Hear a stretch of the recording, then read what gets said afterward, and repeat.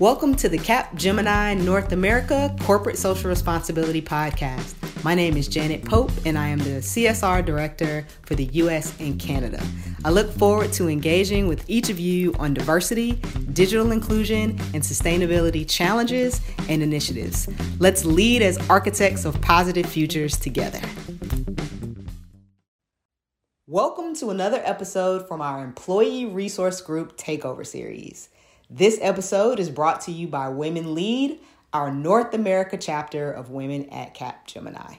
Women Lead is focused on empowering women and men to partner together to bridge the gender gap. Welcome to the Women in Digital podcast brought to you by Women Lead and Capgemini. I'm your host, Tracy Perez. Today's guests are Carrie Francie, Vice President of Global Alliances at ServiceNow. In her role, she and her team are responsible for developing joint sales, developing innovative joint solutions that greatly enhance business outcomes for ServiceNow's top alliances, customers, and responsible for all aspects of sales, marketing, channels, and operational leadership. Carrie is also a co-founder of Women in Cloud, recognized as one of the top Seattle organizations supporting early-stage startups and driving economic access. Our second speaker is Eileen Sweeney, Executive Vice President of Manufacturing, A&D, Automotive, and Life Sciences. She oversees the growth strategy and operations for Market Unit focused on nurturing and strengthening the strategic growth and target accounts for MALS. Eileen also holds a chair on the West Coast Board of Directors of the T.J. Martell Foundation, the music industry's charity to raise money for cancer research. Welcome and thank you to both of you for being on today's podcast to discuss promoting digital skills education for women and girls. There's no doubt that the digital gender divide should be addressed. Women often face cultural barriers and stereotypes that affect their expectations and may lead them to choose a career outside of the digital world. What are some of the barriers you think exist that are preventing women from choosing a career in digital? Tracy, that's a really interesting question. I think that, the barriers don't just exist when people get into the business world, but I think a lot of it really starts early in life and through our education system. I think there are things from an educational perspective, from a global perspective that the governments and educational facilities need to be thinking about to really help uplift and empower girls and young women in the technology space. Yeah, I would agree with that, Carrie. I see, I'm a mother of two girls myself, teenage girls. And in the education system here in the United States, you start to see that lack of confidence coming out in the math and science fields very early on in sixth, seventh, and eighth grade. So the more that we can do in the education system, getting into girls who code and giving them STEM opportunities to turn people on into the field, I think you get a broader mix coming into the field, and that will alleviate some of those barriers that we talk about. Carrie, I don't know how you feel about that, but that's where I think it stems from. I completely agree. And I too am a mother of two daughters. And one of them is, I've always encouraged technology. Hitting eighth, ninth grade, they just shifted, and there was really they moved from interested in it to not interested in it. And I think part of it is social as well, and the way that we make technology curriculums interesting for people and for young girls. So to your point, I do think that there's a lot of things that we need to be thinking about from a policy perspective. As a mom of two girls too, I believe all of those things you've said. I think something better could be done to almost make it seem more appealing for young girls out there. So why do you think that if women have the skills and the ability, why do you think they lack the confidence to pursue more senior digital roles? I don't know if it is the lack of confidence or it's an appeal for other things. And as we talked about a little bit earlier, it's around the more senior roles in digital that you were talking about. It doesn't always have to start that you've started in digital and you can transcend. I mean, if I look at my personal career, it didn't start in digital. And yet here I've made a business shift into the digital skills. So I think it's about understanding the applications of technology and the business, and then bringing that technology and the business together. And I think that's one way women have to look at that, in terms of they see things through a different way, or an eye, are more empathetic at times. And then how can you bring that technology to bear on that? Carrie, I know you have done some work around women in cloud, and is part of your passion. And maybe you can talk about how that transcends, those technical skills or confidence, or what you're seeing in that whole field and what you've been looking at.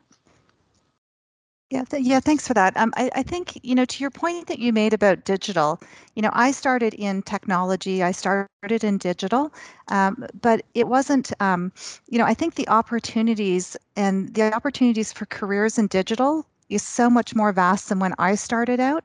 Today, think about it from this perspective. Think about Stitch Fix. That is a digital business, but they're selling subscription services of clothing.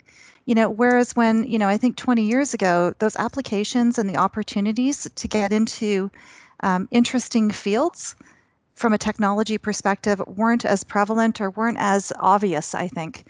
So I think as technology evolves and businesses evolve, I think women getting into digital, I think there'll be more interest. I think there'll be more areas that are aligned with their interests, that will help make it easier, or maybe just have people may think about it a little bit differently. Just with respect to women in cloud, so a couple of years ago, a group of like-minded women and myself, we got together and we really saw that there was a need and a fit in the marketplace, and a gap in the marketplace, quite frankly, for to help early stage female businesses become digital, number one, and then get kind of bootstrapped in the marketplace. So we really focused on a couple of things through this this organization called Women in Cloud. We really wanted to help accelerate the path to digital for these women. And I'll give you an example of one of those businesses. It's a great story from my perspective, because it's something that's deeply interesting to me. So there was this woman, her name is Jill Angelo. Jill, she was a communications manager at a very large digital company, software company, and she decided that she wanted to branch out on her own. She's about 45 years old. And she saw a huge need in the marketplace, and that was around menopause.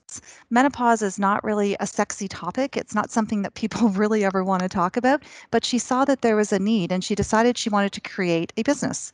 So she started off with a product, and then very quickly she got engaged with us from a Women in Cloud perspective and other organizations that are similar minded, and realized that she needed to create a digital business to really help get the message out and really broadly communicate what she was trying to the group she was trying to serve. So she this company is called Geneve, and Geneve is it's a business that is responsible for helping women through the life cycle of menopause. It's a business that really provides an online subscription service. So it is a digital business.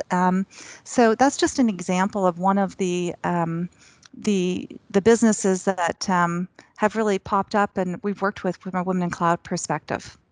The best part about this whole conversation that is incredibly enlightening is that people can think about digital far outside of the box that maybe Exactly. some young girls may think it only is, right? Tech and coding, that there's so much more that they can do. So, Carrie, I think it Well, was great.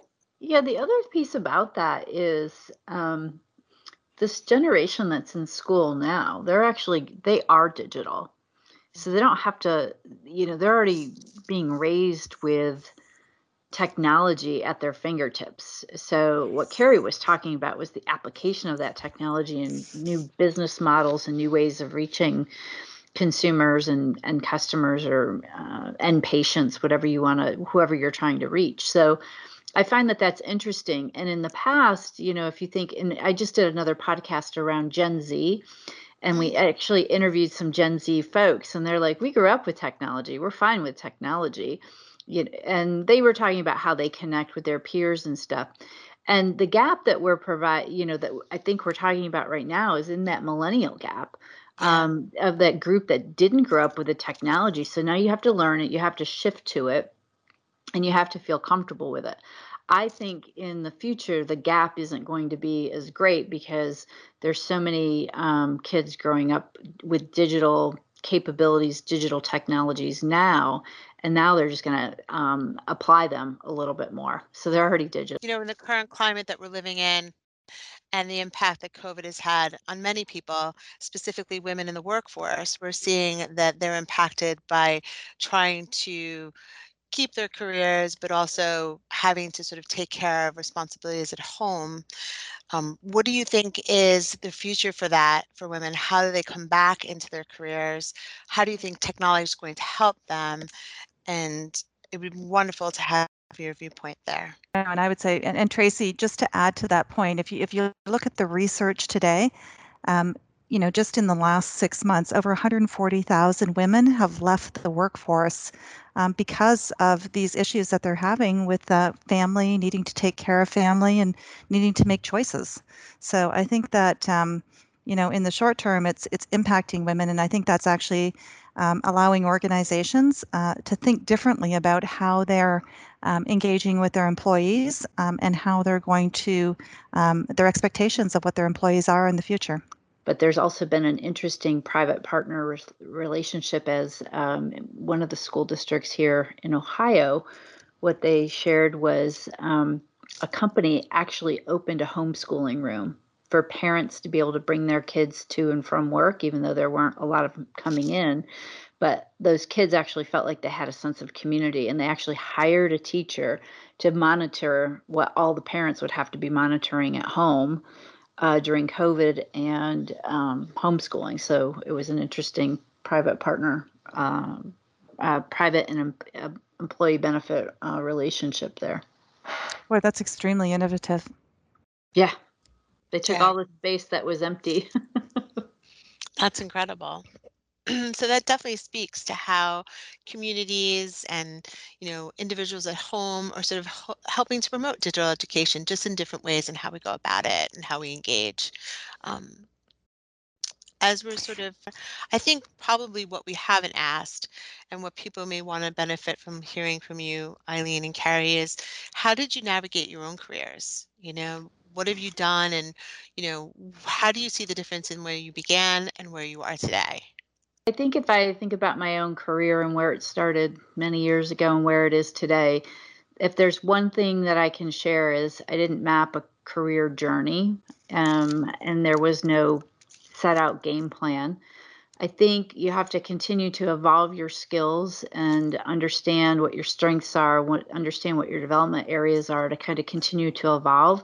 But don't let one door close and think another door is not going to open that may be totally different. So I think in your own career journey, you have to have that mantra of what has made you successful. Look at your communication skills. I think those are hugely important regardless of whatever career you have, and your leadership skills. And those will hone over time. Take advantage of 360 feedbacks and everything. But there's one thing I can say is just be open to the doors that may be opening. You don't even realize that they're opening. And take advantage of folks who are a little bit further ahead of you for conversations around career. You shouldn't be afraid to have those conversations. So if that's the one thing I can think about, is think about your communication skills, your leadership skills. You may not have a career path and all planned out, and that's okay. And just walk through the doors when they open up. Don't be afraid to walk through a door and not know what's on the other side.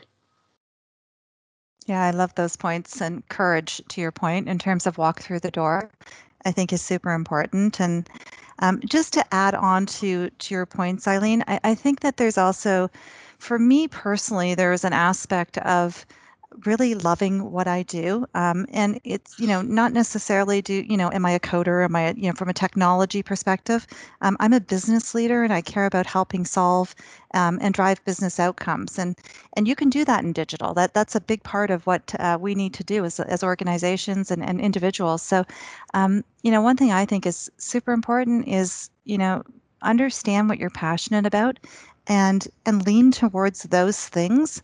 And if it's leadership, lean towards those things. If it's about, helping an individual customer around a specific scenario, focus on that. If it's about an industry that you're super passionate about, whether it's, life sciences or manufacturing, something that makes you wake up in the morning and just kind of jump out of bed and go, yeah, this is exciting. To me, those are always super important things. And that's what I always try and think about. And if I can't fulfill all of that within one job role, what are the things that I can do to help others in the community as well? Which is one of the things and one of the reasons why I did get involved quite extensively with Women in Cloud, because it was leveraging a skill set that I have from a digital technology perspective, helping organizations co-sell and engage with others. So for me, it was taking some of my skill sets that I have from a business perspective and translating that to something a little bit more personal. Both incredible points of view on how we should be navigating in this space. And what I'm finding in all of this is it's not necessarily about digital. It's about just having passion for what you're doing and to sort of being open to what's there. And if you are finding your way into digital and that's your space, that if you are clear about what it is that you want to do, or even unclear, to just be open to opportunities. So I want to thank both of you for taking the time today to have this discussion with us. And you've provided some excellent advice and really good ideas about how we can challenge the way we think about women in the digital space. And I appreciate that you both are in leadership positions and are carving a path for future leaders in this space. Hey, Tracy, thanks so much for having me. I appreciate it. And Carrie, it was awesome to work with you on this as well. Thanks to you as well, Eileen and Tracy. Really appreciated the time and love working with you guys. Thank you to all our listeners for being on this journey with us. We hope that you find the content shared today to be useful, inspiring, and challenge your everyday thinking on topics that affect women. Please share this podcast, hit subscribe, and we'll see you on the next episode of Women in Digital. Thanks for tuning in to the Capgemini North America Corporate Social Responsibility Podcast. This episode is from our Employee Resource Group Takeover Series. We hope you've enjoyed it. I'm Janet Pope, and on behalf of the North America Corporate Social Responsibility team and all of our wonderful Employee Resource Group leaders across the U.S. and Canada, I'd like to thank you for listening.